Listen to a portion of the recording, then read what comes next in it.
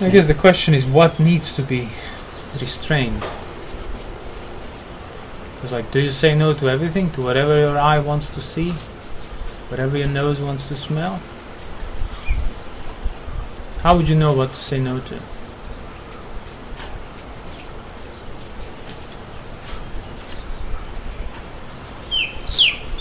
Depends on why I want to do that thing. Yeah? Depends on what my motivation is. So what would then be the motivation that you should restrain things out of? If I want pleasure. Well, you always want pleasure. That's your starting point. If I don't want pain. You always don't want pain. That's the implicit starting point as well. I want to be... So whatever you do, it's done for the sake of pleasure. But see, you then trying to say no to every desire, to everything, will also be done for the sake of pleasure. So you'll be denying everything for the same reason. So it won't take you out of it. So that's the sutta, the simile of the deer herd, the bait. You know, first group of deer, they were just eating carelessly, and they got hooked onto the bait.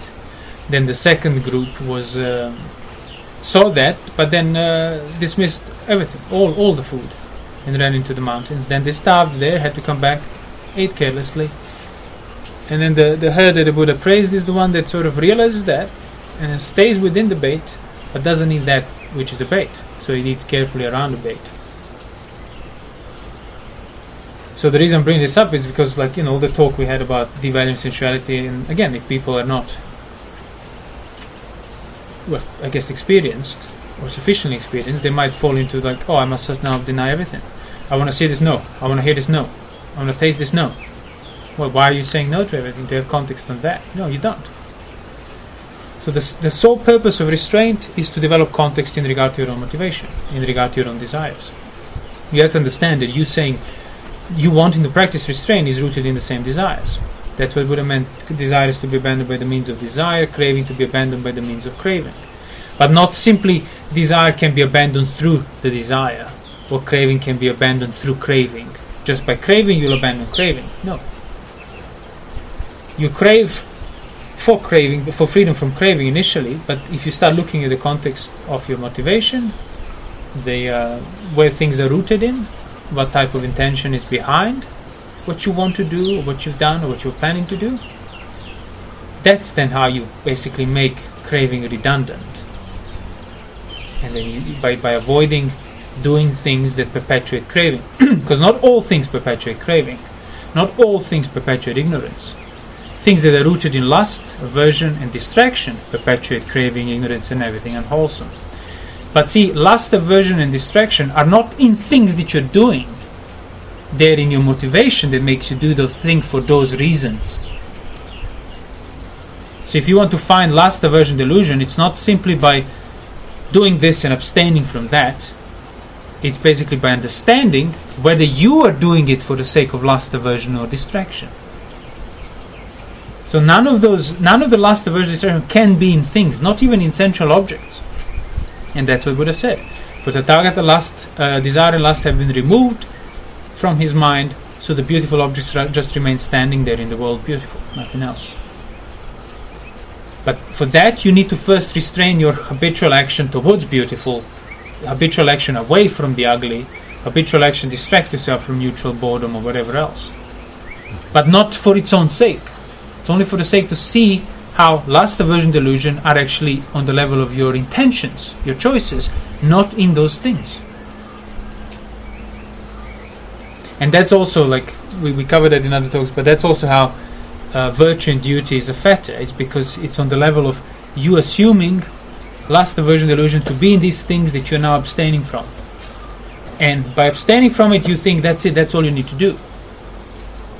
Because if you think that your mission is accomplished by abstaining from bad things, you will not look for where the badness of bad things is really rooted, which is in your motivation for keeping the precepts or for breaking them. So when we talk about the sense restraint, you take on the precepts, 5 precepts, but ideally you want to take 8 precepts, and then within that you see what mind presents you with, things to do throughout. You have to do this. If you say, I will not do anything throughout the day, because everything is rooted in desire, that will be rooted in desire. That's your desire. If you say, I shall stop thinking, I will not think about anything, that is your thought. So you can't just decide and step outside of the problem. You are the problem. Your existence is the problem. So you take on the precepts, you take on sense restraint on a level of faith first, and now you go throughout your day having to do things. And you can't stop doing, and you shouldn't stop doing. You just want to know where the motivation for you doing those things is rooted. And if you wonder, okay, so how far I go with this? Well, you go within the precepts. So if things that are presented to you to be done throughout the day would be breaking the precepts, you just say no to that. You don't need to think too much about that side of things. No, this is against the precepts that I've taken on. But if it's within the precepts, doesn't mean, I can do it justifiably because it's not breaking the precepts. Nor is it, I must deny everything because everything is rooted in desire. No, you look at the time. The same thing today can be rooted in one thing, one motivation. Tomorrow it can be rooted in another motivation. But if all you see is the thing that you say either always yes to or no to, you're never going to see a motivation. And that's where the whole problem is, always has been. The lust, aversion, delusion can never step outside of the domain of your intention and enter these things in the world. No, not at all, not the slightest. Always remains within your intention. So if you can recognize lust, for example, you can recognize... Well, first you need to recognize your intention, your motivation, then you see if it's lustful, if it's aversive, or if it's sort of wanting to distract itself. And then in the background, so to speak, you're always watching out for that. Exactly. Well, the more effort you make towards discerning it, well, the clearer the discernment will become, which means then you don't need to I must stop and figure this out. It's already just basically the flags will be there already because you developed them. Yeah. So even if you're not directly thinking about your motivation, you already know, this is a lustful mind, and that's the Satipatthana. He knows lustful mind as lustful mind. So not lustful thing in front of him. No, the mind, the intent. That's what basically chitta, chetana relationship. Intention and intent in its general sense, it's what mind is. And already the direction of some kind. And it's always, there is some intention always. There is always a mind there, which means there is always an intent there. So being able which means it's always, the intent always has to be either lust or non-lust, aversion or non-aversion, distraction or non-distraction. But if all you see is things you do, things you don't do, and then just meditation technique on top of it or whatever else, you're never looking at where the problem actually is, and you're never going to see it. Because you assume it to be in things you're saying no to. And that's why, so the problem is in the desire towards this or towards that. So I'll say no to that. But now I have a desire to say no to everything. So I'll say no to that. Well, now I have so I'll say no to that. So you just start saying no to more and more things and wind yourself up completely, and equally have no perspective, in as much as if you were engaging with sensuality. That's like the ignoble way of that self-mortification and denial of everything. No, you have the precepts. Within that, you question things. You like, I want to go for a walk, as we say often, as a kind of a neutral example. Why? Because I'm restless a bit here now. Okay, that's not the perfect motivation. But is it sensual motivation? Is it because I'm hoping to see sight, sound, smell, taste, touches? They will excite me. No, not specifically. Just because it's too hot under this roof and I want some breeze. Okay, that's all right. I'm not sure how ideal it is or not, but I know that it's not as bad as like sensuality, as breaking the precepts. So you do it. You go for a walk because you want some breeze. You want some comfort. But then next time, I want to go for a walk. Still same comfort. Okay, but now again, you reevaluate. You don't now just do it because you've done it before. So is it still rooted in comfort? Yes. Still not rooted in sensuality of the, exciting kind? Yes. But can I perhaps endure the discomfort and not go for a walk? Just if you have strength to ask yourself to provide that direction, or maybe saying no to that, but you don't now always say no to it or always say yes to it because once you decided to do so. So you always want to see where your motivation is rooted. Like, why do I want the breeze and the comfort? Oh, because actually I'm sleepy and I'll fall asleep. But if I go for a walk, I'll be awake. And then I can spend more time practicing mindfulness and walking meditation or reading the suttas. Oh, well, that's a good reason now. Same, like with the Buddha. Oh, what if jhana that I attained in the past is the way? I think it is the way. But I can't now develop it because I'm too hungry. I'm starving. I'm in too much pain. So let me eat this rice, whatever the lady offered him, get some strength so that I can do it. That's a valuable motivation. That's a reasonable. That's a good motivation. Oh no, I just want to go for a walk because I'm bored. That's not it. Why are you bored? Why do you have motivation to get rid of the boredom? So that's what I mean. Like, I don't want, when we talk about the sense-restrained people, to jump into the conclusion that you must say no to everything, because that's equally ignorable. But it doesn't mean, by not saying no to everything means I can break the precept sometimes. No, that's even worse. Sensuality is worse than asceticism. But asceticism will not take you out of will not uproot your craving and desire in itself either. That's one of the first response is giving carelessly. Second response is say no to everything. Then you go back to stuff you should have given up. And then only the response in regard to that, in that simile of the herd sutta, is the deer herd. It's like, oh wait, so if I stay within this, but I don't cross certain boundaries, and within that boundary I discern the motivation. And then, you will know exactly when things are wholesome, when things are unwholesome, even before they come anywhere near the border of breaking the precepts. So you're always maintaining a perspective, this perspective you're maintaining perspective on your own intent, which is already what every situation is already a type of intent. I intend to sit here and continue talking to you. Where is that? Okay, so let me ask myself now. Where is that intent of mine to continue rooted? What is the end game of this, so to speak? Oh, it's recording the Dhamma talk. Okay, that's fine. But that's the thing, that you need to know how to have that perspective to be able to see your mind, your intention. And you will get to know it while you're doing things. You will get to know that perspective by first practicing keeping the precepts and practicing sense restraint. And trying by creating the boundary within which you can then discern. You can allow your mind to move left or right within the boundary, not over the boundary. And then you can see, when it moves to left, it's rooted in this. When it moves to right, it's rooted in that. To say, keeping physically precepts that will help you discern your mental. Well, no, knowing what you need to discern will help you discern on the basis of precepts. Automatically keeping the precepts will not make you discern it. It will just make you keep the precepts for whatever assumed value you have. But it's a good field to. Well, it's a necessary basis. Yeah. It's not optional. You cannot understand without having kept the precepts beforehand, as the Buddha would say. But in itself, understanding will not arise from it. So knowing that you are not supposed to stop thinking and watch the nostrils and just be mindless and adhere to this. Knowing that you are supposed to think about what is the intent behind me doing what I'm doing right now. Knowing that you're not supposed to stop doing everything. Say no to everything. Get rid of everything.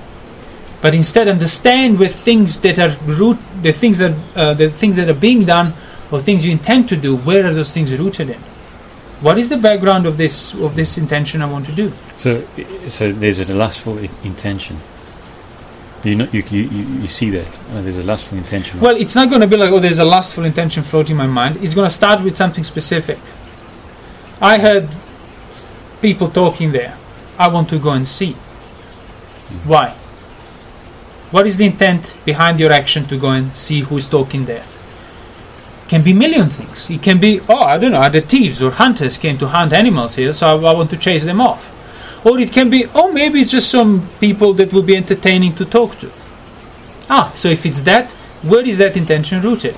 Well, it's rooted in me wanting basically excitement, wanting to be distracted from this neutral feeling, pretty much. I'm neither in pain nor in pleasure, but the offer of excitement of meeting other people or something, that's exhilarating to me. So that's clearly unwholesome. So then you say no to that. You endure that. But if it's on another occasion, so I will never go and talk to people now. Yeah. No, it depends on the motivation it's rooted in. So whatever you're about to do, you must question. Whatever you're about to do, whatever you are in the middle of doing, if you lose context of why it's done, you remind yourself. Because it's not a mystery. Yeah. The only reason you're still doing these things or intending to do those things is because your intent is there as a necessary basis, simultaneously enduring with it. Just want to become familiar without having familiar with your intentions, without having going through the whole thinking process over and over again. So, why am I moving my hand? Exactly. Well, is it you want to see the intent, not go through the motions of basically thoughts that you've done in the past, where you kind of got the sense of the intent. But let's say, like now, I want to get up, I must not get up. No, you might get up. You might not get up. Doesn't matter. Yeah. If you want to get up, you get up. If you don't want to get up, you don't get up. But you want to know, like, but what's my intent? Why do I want to get up? That does not see. When you say the question, why do I want to get up? People can sometimes immediately jump into the conclusion, getting up is bad, I must not get up. No. You just want to know, you will get up. You just want to know why you want to get up. So even if it's, I want to get up because of the desire for more comfort, fine. There is nothing sensual. There is no ill will. There is no sexuality involved, just getting up. It's still a desire, in as much is when you want to deny everything. Yeah. So everything is a desire. So if you want to get up, you get up. But I got to think about it before. You don't even need to think about it before necessarily. You might have to do it in the beginning. You might have to think about it in the beginning. But once you get to know that, okay, this is not against the precepts to get up. Okay, so why do I get up? Comfort. I'm getting up for comfort. Okay. So the next time, why do I do comfort? So next time, because of comfort. And then you're going to have a question inevitably asked, like naturally, so do I need to go throughout my day just doing things out of comfort? So next time, the context has now been upgraded, so you want to get up out of comfort. Can I endure discomfort? Now you will know, why would I endure discomfort? Not like, I will not get up, I will endure the pain. Yeah, but now you have to ask a question in regard to that, because that's now the thing you're doing. Why do I want to endure discomfort? That's what would have meant, like, when some monks were asking him to make these uncomfortable practices mandatory, because they're good. And he said, no, let those who want to do those things do them, and those who don't want to not do them. Because it depends where it's rooted at. For somebody, enduring discomfort can be utterly, completely unwholesome. And always rooted in unwholesome, but they will only know that if they get to discern their intent. So now you don't want to get up because you want to challenge yourself with a bit of discomfort. Fine. Why? Do you see the relationship between the challenge of discomfort and gaining perspective? Or are you just doing it out of a reaction to your comfort? Either way, you can do either way, because it's not against the precepts. Getting up from comfort or discomfort, but you want to know what is your intent behind. So what is the process of learning how to discern your intention? Well, that's what I'm describing now. Okay. Yeah. So before I act, I must question my intentions before I act. Yeah. But so if before I do anything, I have to think, why am I doing this? Why am I doing this? Because this, because that, because that, and then decide. Well, you might have to think that initially if you're unaware of your intent. Yeah. But if you start doing it rightly, you won't even need to verbally ask your questions. You will already see the intent that's implicit, like impossibility of this action. Yeah. So you've discerned lust for intention. So when it comes again, when you're doing that, an action that's going to be based on lust or intention, you see the framework of lust. Yeah, immediately it's seen. Oh, this is lust. You don't have to go through that whole process. No. Is it lust? No. But is it? Why am I saying it's lust? Yeah. Well, see, that's the thing. When people will inevitably fall into that mechanical repetition of doing the same questions, but then they fail to see that now there is an intent in regard to that, and they're not seeing it. So first time you ask yourself, why do I want to get up? Why do I want to do? Because of this. And then you arrive at the conclusion it's because of the lust. Then next time, you immediately, but now you don't actually direct your mind towards intent and then use the questions to reveal the intent. You now direct your minds towards the questioning you've done before, hoping you will arrive at the same knowledge of the same intent. And now you're doing it mechanically. But now all you need to do is at any given time just, but what is my intent behind this questioning? So why am I questioning now my motivation in regard to wanting to get up?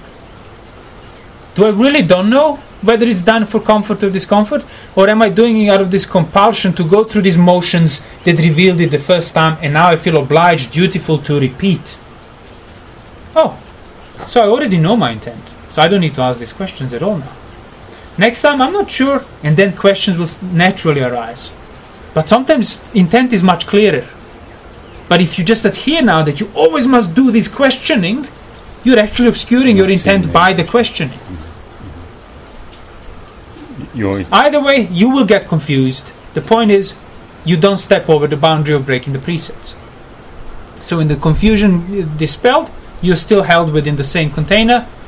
When you restart already with more experience and more recognition and more discernment.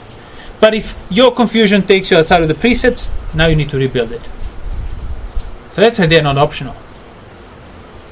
And yeah, you can do the same practice within the 5 precepts, but it's going to be much more watered down. Like if you want to practice the Dhamma on the level that it matches, that can basically make you gain the right view, you need to do the 8 precepts. But within there, again, it's not like no to everything. Not at all. And that's exactly what the Buddha would done. What if I were to say no to all the thoughts that are rooted in unwholesome? And what if I were to say yes to all the thoughts that are rooted in wholesome? Absence of greed, aversion, delusion. And then the tireless energy arose in him, day and night, because he was just avoiding unwholesome, thinking wholesome. Now, obviously, that was the Buddha, so he could do that on the level of thoughts. Means he didn't even have to worry about a speech and action, because that's already within that.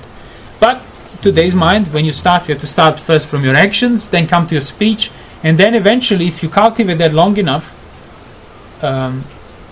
accurately enough, you will be able to say, I have these thoughts appeared in my mind. Nothing to do, I didn't intend them. But sensual thoughts, non-sensual thoughts, you will know right away. Sensual thoughts, I don't delight, I don't welcome, I don't value. Non-sensual thoughts, fine, they can stay. Because the mind has to think.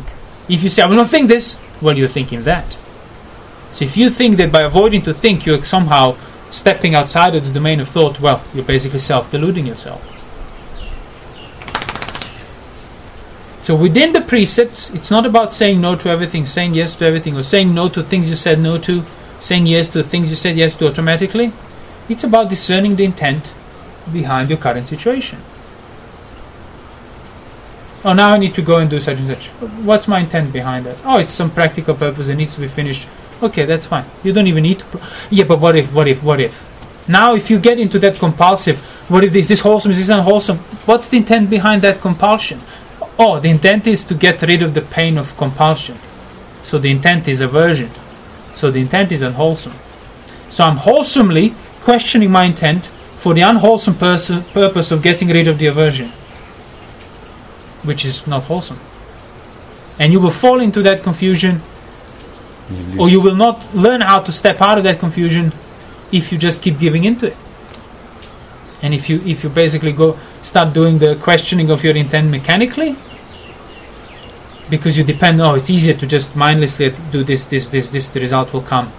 No, what is the intent behind me wanting that result? And that's once you actually start doing it rightly, this whole space opens up. Millions of things you can do for right reasons, and becomes much less constricted than in the beginning when it's just, I must say no to everything, everything is a desire, everything is a desire.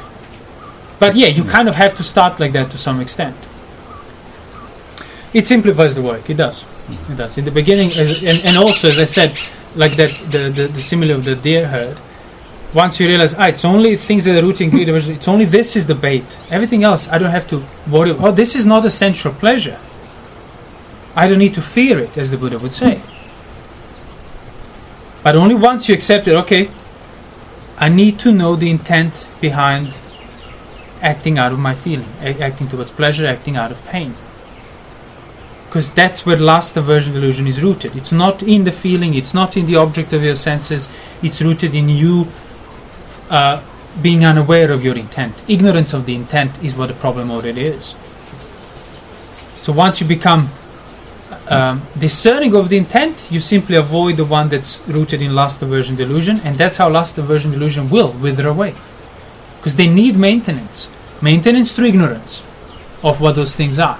That you don't even know that you're maintaining it. But now that you know that this is what things rooted in lust, intent of lust are, this is what intent of lust is, you don't do that intent of lust. You don't act out of it. When intent of lust changes, it's intent of non-lust, you can do that. It might be the same thing externally, going for a walk, meeting people to talk to.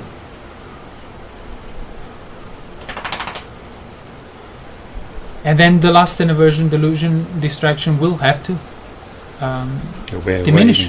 Wear off, exactly. Yeah.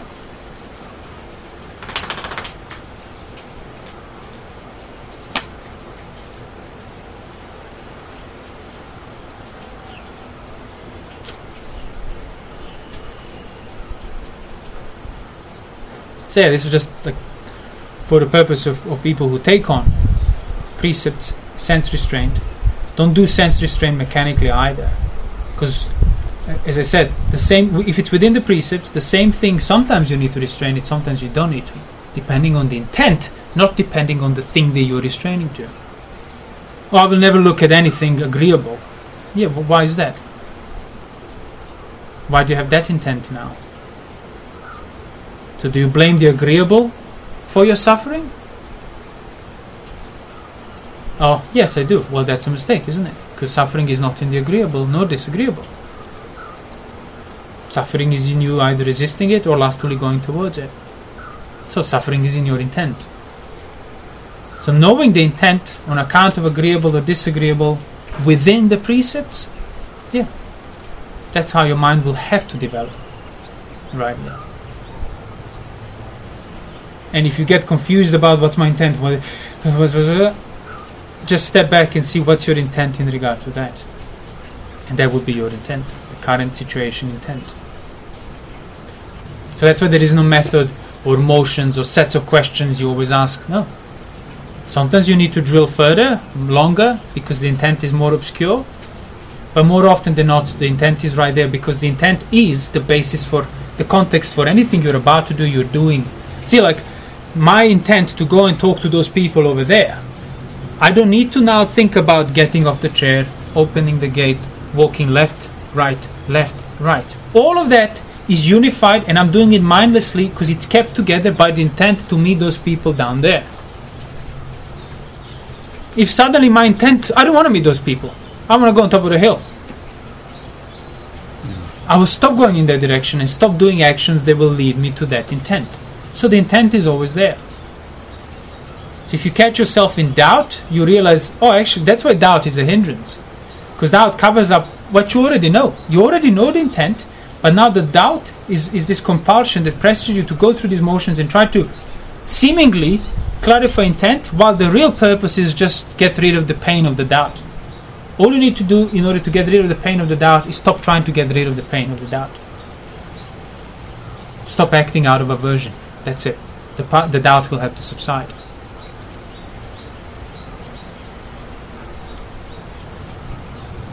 And you know that. You know the difference. Like, oh, I'm questioning my intent like this.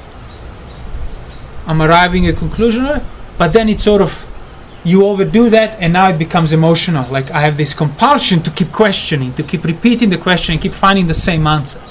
Well, now you're just acting out of compulsion. You're not looking for the intent. You're just trying to get rid of the discomfort, which means you're completely unaware of that intent.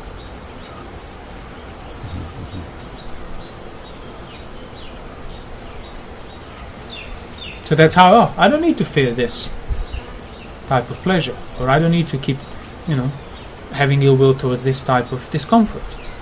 You become relaxed within the precepts, within sense restraint, because now you know the motivation, always. The intent is there, visible, clearly. And it's like knowing the mind. Knowing lustful mind is lustful mind, non-lustful is non-lustful, elated is elated, depressed is depressed. No, it's there as a container, as a context. Neither pleasant nor unpleasant. And above hindrances. And not acting out of. Exactly. Not just that is lustful. But as long as I know my lustful intentions, I can still act out of it. No, that's the thing. If you know the lust is lust, you don't act. That's the effort you put in. You don't act out of lustful mind. To develop that perspective, recognize, discern what the clearer the perspective is, the easier will be to not act out of it. People act out of habitually, addictively, because there is no perspective on their situation. Once the perspective is increased through your own effort of reflection, Now sense restraint is self-evident. I will not. So you restrain only the things that are rooted in last aversion delusion on the level of intent. You don't restrain every sight, every sound, every smell, because that's like starvation. That is literally, you run to the top of a mountain when there is no food, and you die. So in order to know then what you need to restrain only, you then need to know the intent. Because that's where these things are rooted and need to be restrained. But initially you might need to be restraining more than usual to be on a safer side. That's why the Buddha would always lean onto the side of asceticism, even if in itself does not necessarily result in wisdom. Between the two monks, one will eat, one won't eat. One will eat so he can practice, one say he won't eat so he can practice. I praise the one who won't eat in order to practice. Just in case, lean a bit on but not to become neurotic and say no to everything, because that means you lose context on that. You're not aware of your own intent there.